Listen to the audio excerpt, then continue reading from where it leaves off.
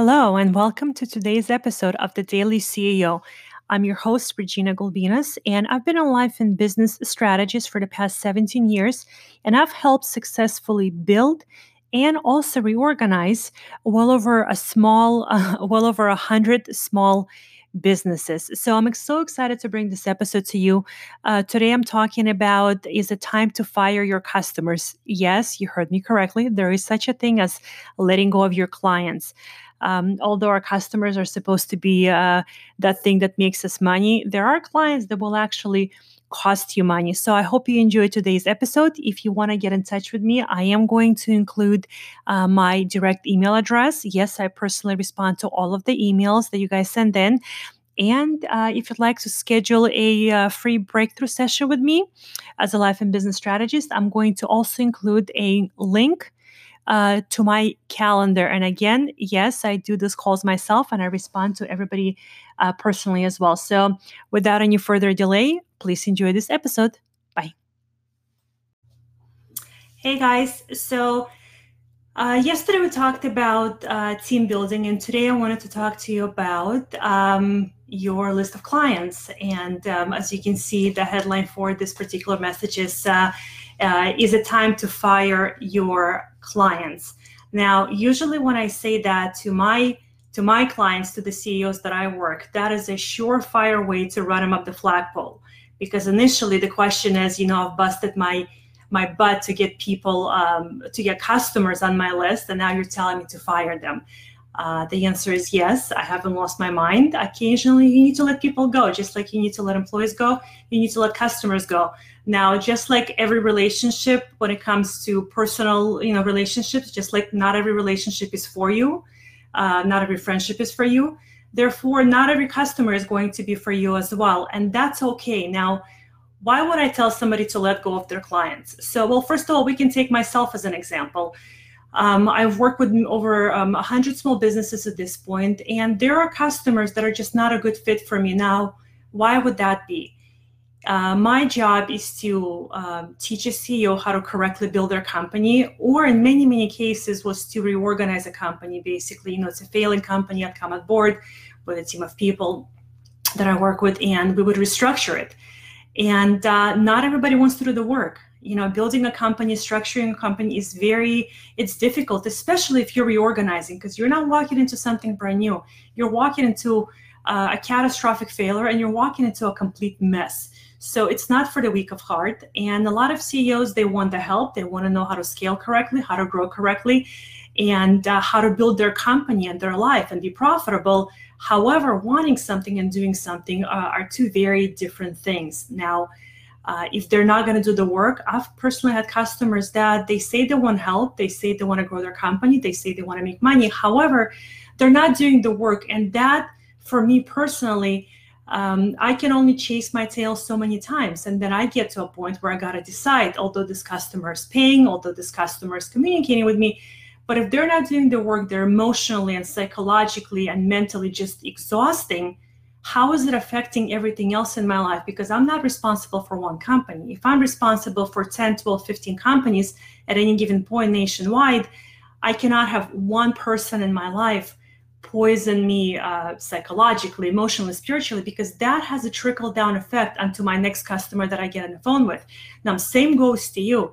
If you've got a customer that sucks the life out of you, and although perhaps they're paying on time, but you know that everything that's taken out of you from dealing with that particular individual has a negative effect on every other relationship, whether it's personal or business, because we do get affected.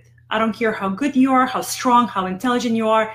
When people drain you, they just drain you. You get on the next phone call with your customer, and as much as you try not to show that, people can still feel it. It takes your energy to do that. So for me personally, my suggestion, if you've got customers that just suck the life out of you, some money is not even worth it. Now, that's always been my mentality. I'm not telling you to fire everybody you've got, but like I said, just like not every employee is a good fit for you, not every relationship is a good fit for you, not every customer will be a good fit for you. However, that same customer may be the best thing ever for the guy next door, which is okay, because you do want to have a win-win relationship between you and the people that you're working with. It has to be mutually received well. It has to be mutually respectful and a win-win for both sides. Plus, if you're drained, you can only help them so much. So personal experience, I've had to let go of customers sometimes, and that's okay. I don't mind it at all. That's okay. Now, also, what I would tell my clients when it's time for them to fire some of their clients is, if you've got a customer, the flip side of what I was just telling you, they're a great customer, but they're just not paying until 60, 90 days from now, that may not be your client, because at the end of the day, you want to be compassionate, you want to be respectful, you want to be kind. But if you're a for-profit company, you're in business to make money. That's just the bottom line. Now, if you're working with somebody for a really long time and they're having difficult issues, financial issues and cash flow struggles at that particular moment, absolutely work with them. I'm all about the win-win. I'm all about helping people out. I'm all about that. But you've got customers that are just not paying you flat out until 6 months from now. That is not the customer, especially, and this is the big part that I really had to drill into my clients that are in manufacturing, because they've got cost up front.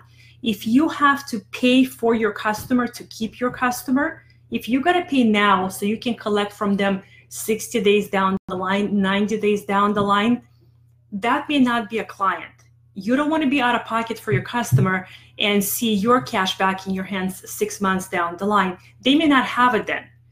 I always tell my customers that cash is king. So you want to make sure that the cash is coming pretty soon, especially, absolutely especially, if you have to fund their jobs ahead of time. If you're running a manufacturing facility or something as big as a construction company or anything that requires cost up front, and you've got multiple projects going on at the same time and multiple customers that you have to pay for them way ahead of you seeing even $1 out of that transaction, you probably got to reconsider. And by the way, I don't care if you're in construction, which is really big numbers, that I've had a lot of construction companies, you can always pull cash forward. I don't care if people tell you there is no deposits, there is no mobilization, that's all baloney. I've pulled cash forward for million dollar projects. And if people want to work with you, if people really believe in your quality of the product they will receive from you, and they honor the relationship, they will always put money down. I've had quite a few customers, especially in big companies, tell me that I'm absolutely out of my mind, and that's okay until I would be able to bring in 15-20% down on a $3 million project before the guys even set foot at the construction site. Is it doable? Yes, you just got to negotiate it. But that's for another live. I can get into it if you guys are interested. The live for today was, you got to know if a customer has to go. You got to know if it's time to let him loose, because number one, like I said, the organic side of the coin, which is they can psychologically drain you, they can emotionally drain you, and whether you like it or not, it will affect the next phone call that you get on. And every client that you talk to deserves to have all of you, especially if your job is to lead, teach, and inspire them. And number two, customers that don't pay, not because they're having issues at the moment. Like I said, I'm all about helping people out, and I always do. But if they're just not a paying customer, and like I said, cash is king. You have a company to run, you have expenses to take care of. So my suggestion to everybody that's watching now or is going to watch later, don't hold on to customers that are not yours. Just like in personal life, sometimes you got to let people go because of whatever the reasons may be. Same goes with your customers. Go down your list of customers, see who's a good fit for your company. And like I said, they may not be a good fit for you, and you may not be a good fit for them, but they will be absolutely fantastic and will thrive in the hands of somebody else. It's not a reflection of you. It's just not every relationship is meant to be the perfect relationship, and that's okay as well. There's more than enough money to go around. There's more than enough work to go around. I've learned that in almost 20 years now. So that's all I've got for today. And I'll be back on live tomorrow. Can't remember the topic yet. I have to check the schedule, but I'll talk to you guys then.